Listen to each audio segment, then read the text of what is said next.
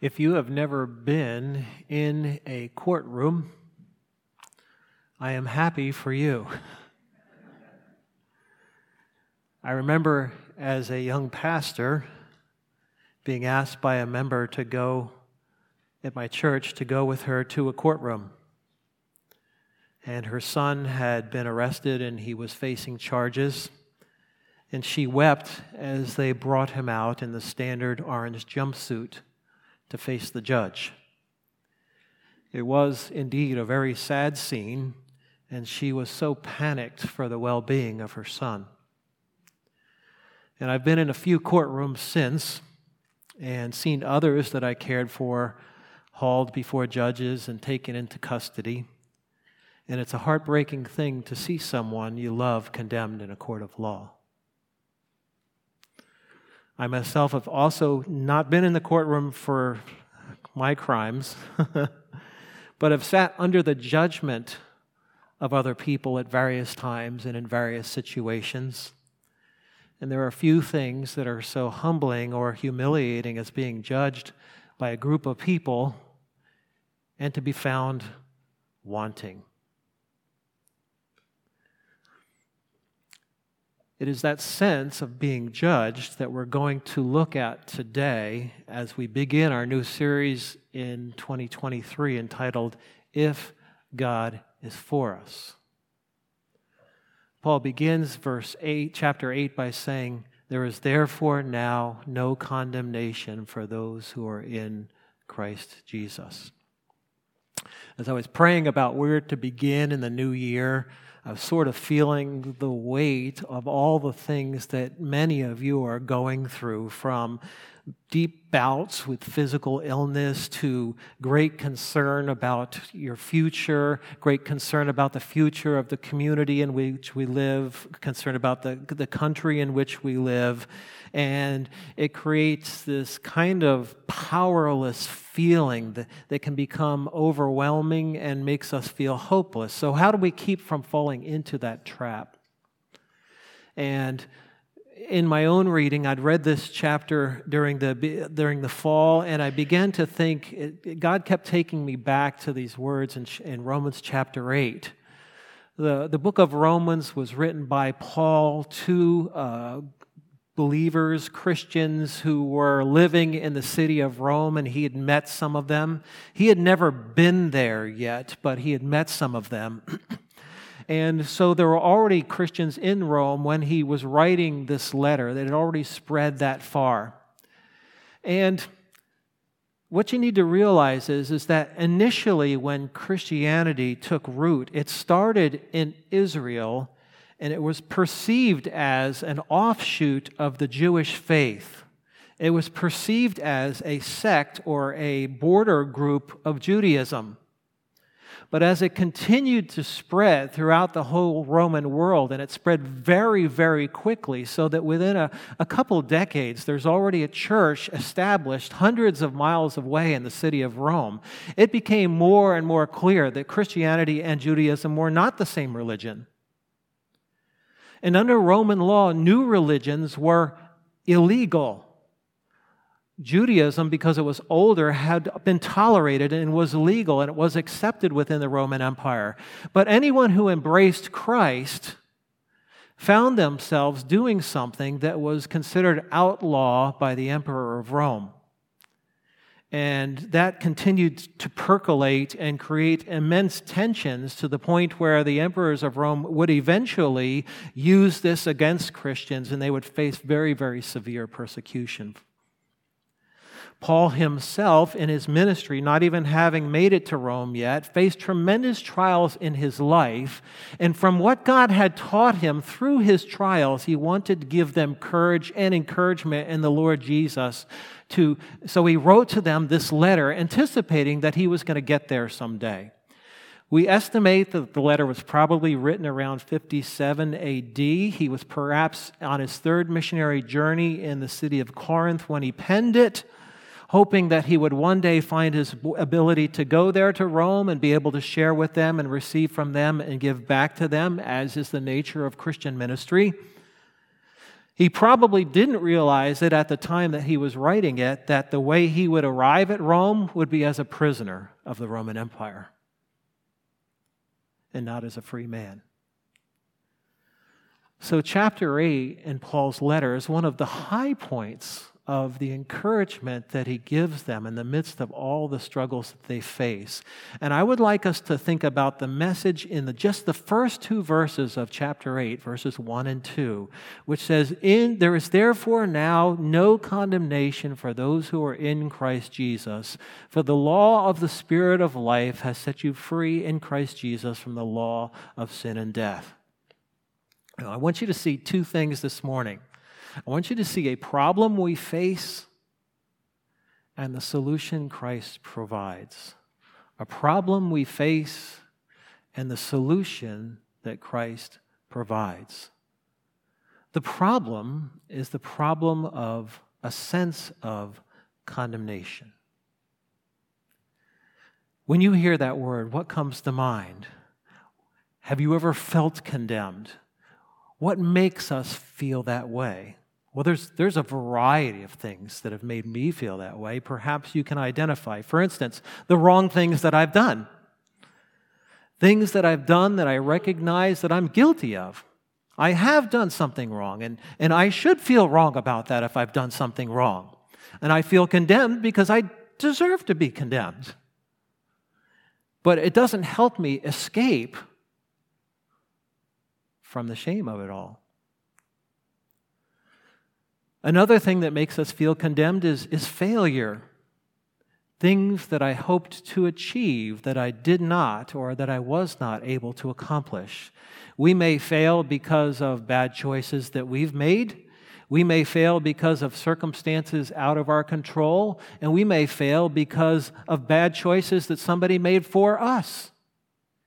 Either way, we feel condemned within ourselves and discouraged because of the failures that we've had experienced in life. What about not measuring up? Things that were expected of me that I was unable to achieve. People have expectations of us, don't they? And they frequently will let us know when we don't measure up to their expectations. And the ways that they let us know that we don't measure up are often harmful and crippling.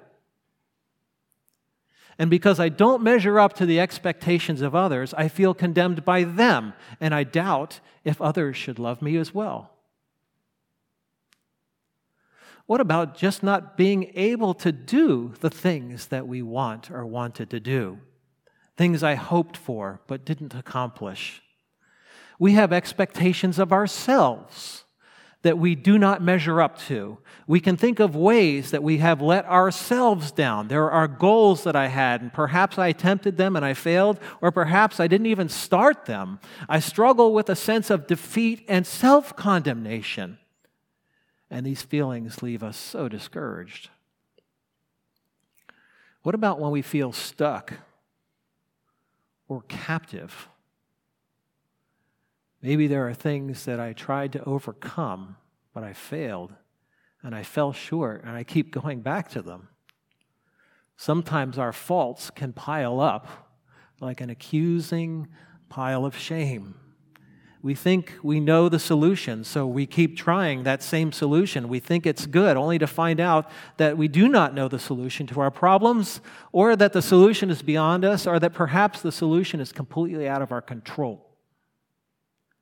So we feel stuck and overcome by feelings of failure for our inability to change or improve.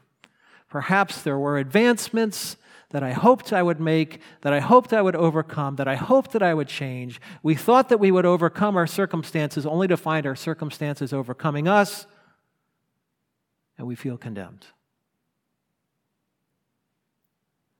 And then there's our weaknesses.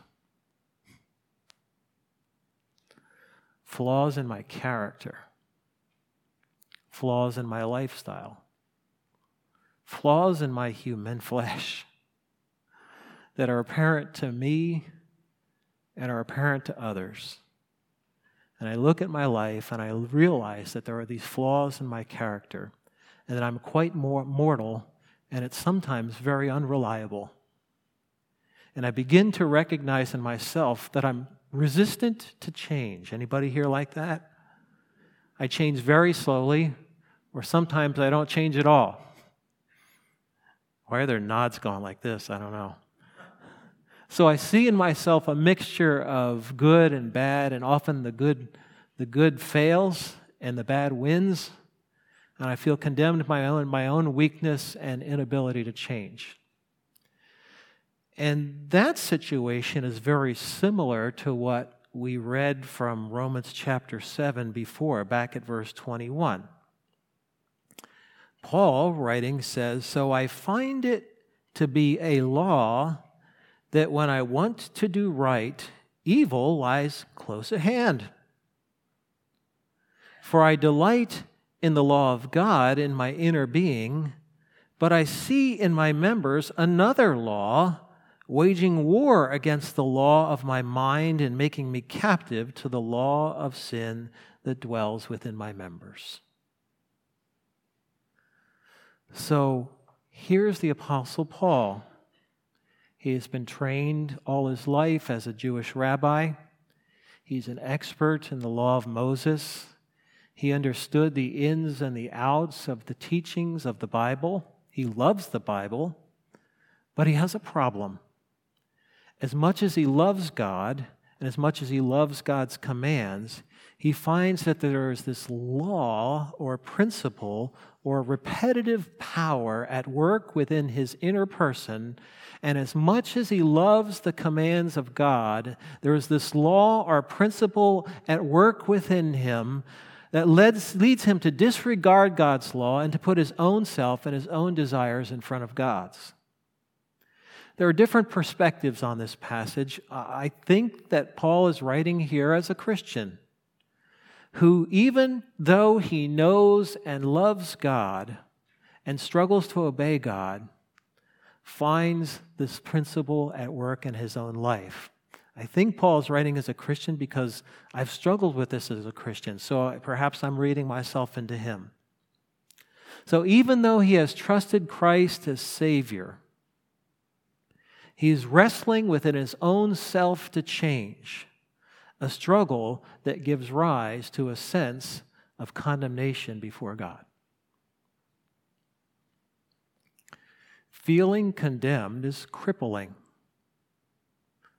The feelings of hopelessness and powerlessness and disapproval can haunt us and lead us to all kinds of unwanted feelings and potentially harmful actions. A person condemned can feel depression, anger, despair, even if they are truly guilty of their actions. So how can a guilty person find hope to change? A lot of the feelings of condemnation that I spoke about earlier arise from our struggles with ourselves and other people. Paul's discussion aggravates this problem worse because he brings up God. This is the problem that many people have with religion and they have with religious people. The constant talk about guilt and feelings of condemnation. But if God is good, and He made us, and we are His, and He made us for good, and He has commanded us to do what is good and right and true, and then we choose to do other than what God has commanded us, what do we do with that? To disobey God is to be truly condemned. Add to that the struggle we face as Christians. Now I've come to Jesus as my Savior. I believe in him. I love him. I want to follow him, but I find it so hard to change, and I struggle to obey. Even when I want to obey, I feel condemned before it. And I feel even more condemned now. I know better. I know the right way, and I do the wrong thing anyway. I love God, but I disobey him. I harm any people anyway. And that's why Paul says in verse 24, "O wretched man that I am, who will deliver me from this body of death?" You feel his despair?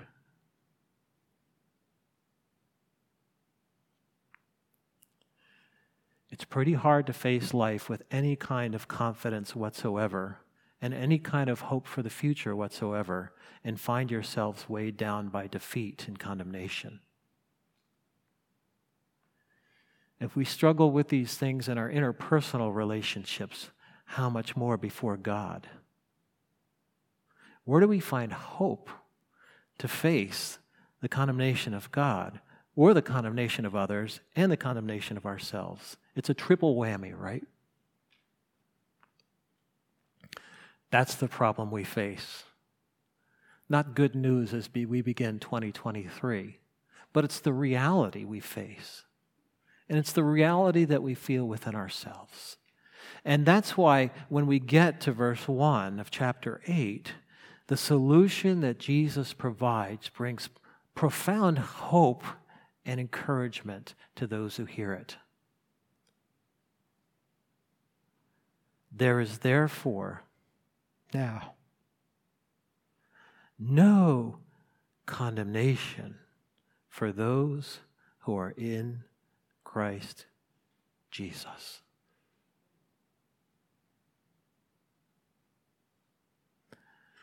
There is therefore now no condemnation for those who are in Christ Jesus. Why? Because the law of the Spirit of life has set you free in Christ Jesus from the law of sin and death.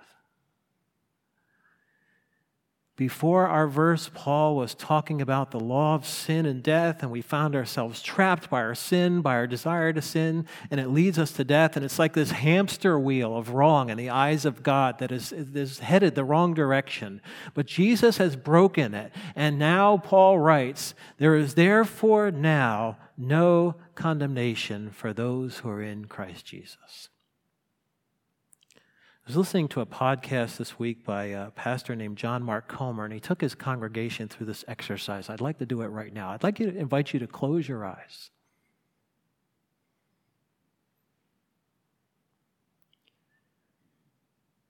And imagine seeing Jesus face to face.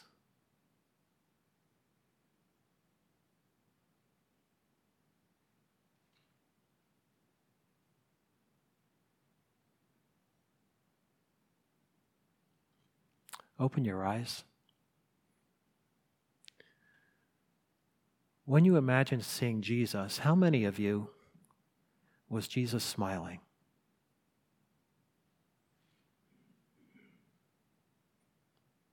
Minority. Now, I get it.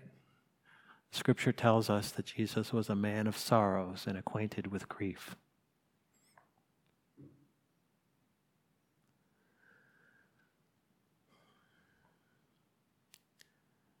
But Paul tells us that in Christ Jesus there is no condemnation. No condemnation. No condemnation. This points us back to chapter 5 in the book of Romans, where Paul says earlier, "Therefore, since we have been justified by faith, we have peace with God through our Lord Jesus Christ. Through him we have also obtained access by faith into his grace in which we stand, and we rejoice in the hope of the glory of God." I'm going to dwell in the house of the Lord forever. For while we were still weak, at the right time, Christ died for the ungodly. For one can scarcely die for a righteous person, though perhaps for a good person one would dare even to die. But God demonstrates his love for us in that while we were still sinners, Christ died for us. By the shedding of his blood for our sins, Jesus took upon himself all, not some, not most, not the majority, all of God's condemnation for our sins. And by dying for us, Jesus took our condemnation on himself. And we are free from condemnation because Jesus took it from us and bore it away from us on the cross. We are freed by faith, by trusting, by believing, by acknowledging, by relying upon him. It's not some debt or bill that we have to pay back or pay off like a credit card bill. Jesus paid it all, and we are free. In Christ, there is no condemnation for those who believe. God's frown over our sin is turned completely upside down, and the Father smiles together with the Son because what caused that frown has been paid in full by Jesus, and instead of by us who deserve it. And there is no condemnation left for the child of God who believes in him. And all of God's condemnation was poured out on the cross. And all that remains is his unconditioned love for us. But, okay, what about the wrong things I now do as a Christian? What about that struggle we talked about earlier? I know Christ came into my life, but there's still this law of sin and death thing that I sometimes go back to. And that's what he says in chapter 8, verse 2. He says, "For the law of the Spirit of life has set you free in Christ Jesus from the law of sin and death." Now, what does that mean? Well, before Christ came into my life, all that there was this law of sin and death dynamic, okay? I couldn't stop sinning if I wanted to, and if you ever wondered why it's so hard to stop sinning, Paul says it is the law of sin and death, and it's at work in my life. It's kind of like, it's like the operating system in your computer, like Windows 10, for instance. Everything on your computer that you're doing is taking place on this foundational software called an operating system that's running in the background that's helping you do what you want to do. And Paul says that the operating system of the law of sin and death has been exchanged. It's been upgraded to the law of Spirit of life. And the older, obsolete programming is new. And God has sent the Spirit into our lives, and the Holy Spirit is better than and different from the law of sin and death. And we have a new way available to us by which we can function, and we are not stuck in a rut. We are not doomed to repeat the same mistakes. We don't need to be bound to our addictions. The Spirit of God within takes the effective work of the cross of Jesus Christ and energizes it within us, producing change. Not only trust Jesus' forgiveness of sin and freedom from all condemnation, but we trust the Spirit for freedom from condemning behaviors and thoughts. God's presence is within us constantly, and we are able to rely on him and break out of our old ways. And we're going to talk a lot more about this in the weeks to come, but this is just getting you started. So if you like what you hear, keep coming, okay? Let me just give you a small window into how the Spirit works through us as a law or an energizing principle. So last week I was facing a particularly difficult day, but I did have enough time in the morning to sit down and pray and read a little bit from the Scriptures to try to encourage my heart. And I started thinking about all the things I had to do that day, the people I was going to see, so my wife, Donna, and my mom, I started praying for them because I thought about seeing them and Becky and Rick and some of the people I'm going to be seeing at the church that day. And I prayed about my work, and I invited the Spirit to help me. Please, Lord, help me be in sync with what you are doing through the day. And of course, as days do, they don't all go perfectly according to plan. So when things got off plan or different from what I scheduled, then I had to ask for more help from the Holy Spirit to deal with the various things, whether they be feelings or people or situations that came up. And I'd have to ask him during the day for that, because the Spirit of God lives within us. We are able to ask and invite him to help us to live according to the new energizing law that he's placed in our old and resist our old selfish way of life. And there's going to be more to come. This is just the beginning of it in Romans chapter 8. So today, we've looked at a problem we face, condemnation, and the solution that Christ provides. There is therefore now no condemnation for those who are in Christ Jesus. Great. You get it? Good. Now, but how does that help you with the people? You know, the people who keep piling on the condemnation when you're not all that they think you should be? How does this help me with my own condemning words? How does this help me when I remember words said by a family member to me long ago, for a father or a mother? How does this help me with condemning feelings from my boss or my coworkers? Or how does this help me with the failures that I've experienced in life? All this God stuff, well, that's nice, that's good, but where does this help me with the nuts and bolts, the things I say and do? Not just the God stuff.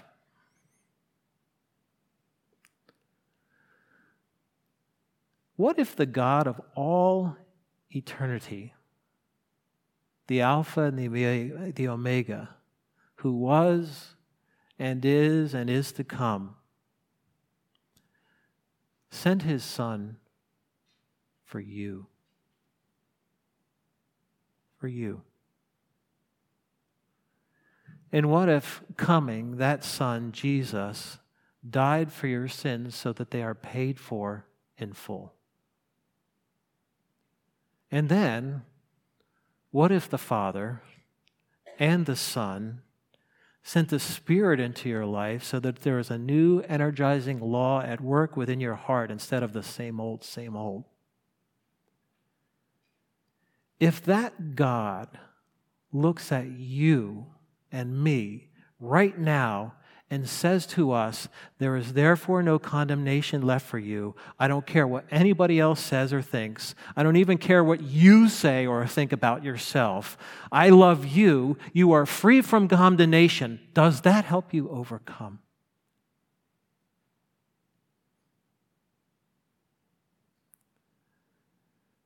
That is why Paul writes in verse 31, if God is for us, who could be against us?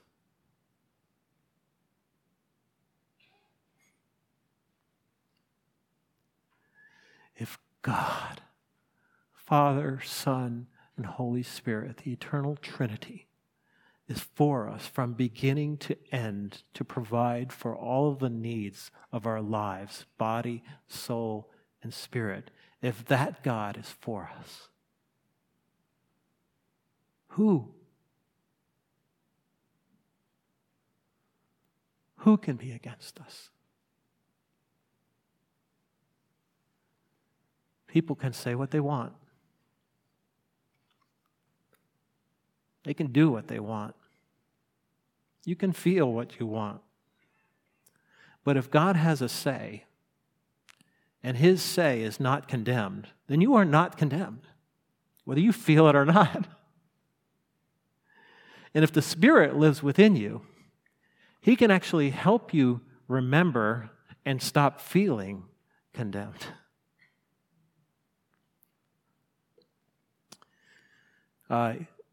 In the seats in front of you, everybody has a Let's Connect card. And I would love to hear from you, whether you are a first-time guest or a second-time guest or an all the time guest.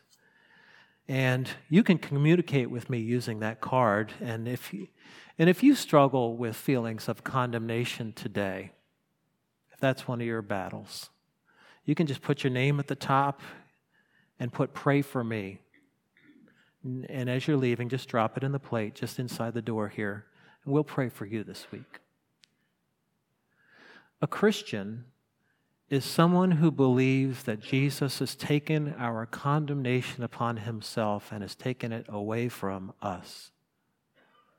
And spiritual maturity looks like a person who has the Spirit living within them, who is being energized by a completely new spiritual dynamic. If God is for us, who can be against us? So Christians here, remember these things and ask the Spirit to help you to do battle with your thoughts by fighting back with the thoughts of God. And if you're here today and you don't believe that Jesus died for your sins and can help you be transformed, but you're thinking, that's an interesting idea and maybe I need that, keep coming. Keep coming. You're welcome here. And if you find the thought of being free from condemnation beautifully attractive, I invite you to surrender your life to Jesus today and pray that he would forgive you and enter into your life for the very first time.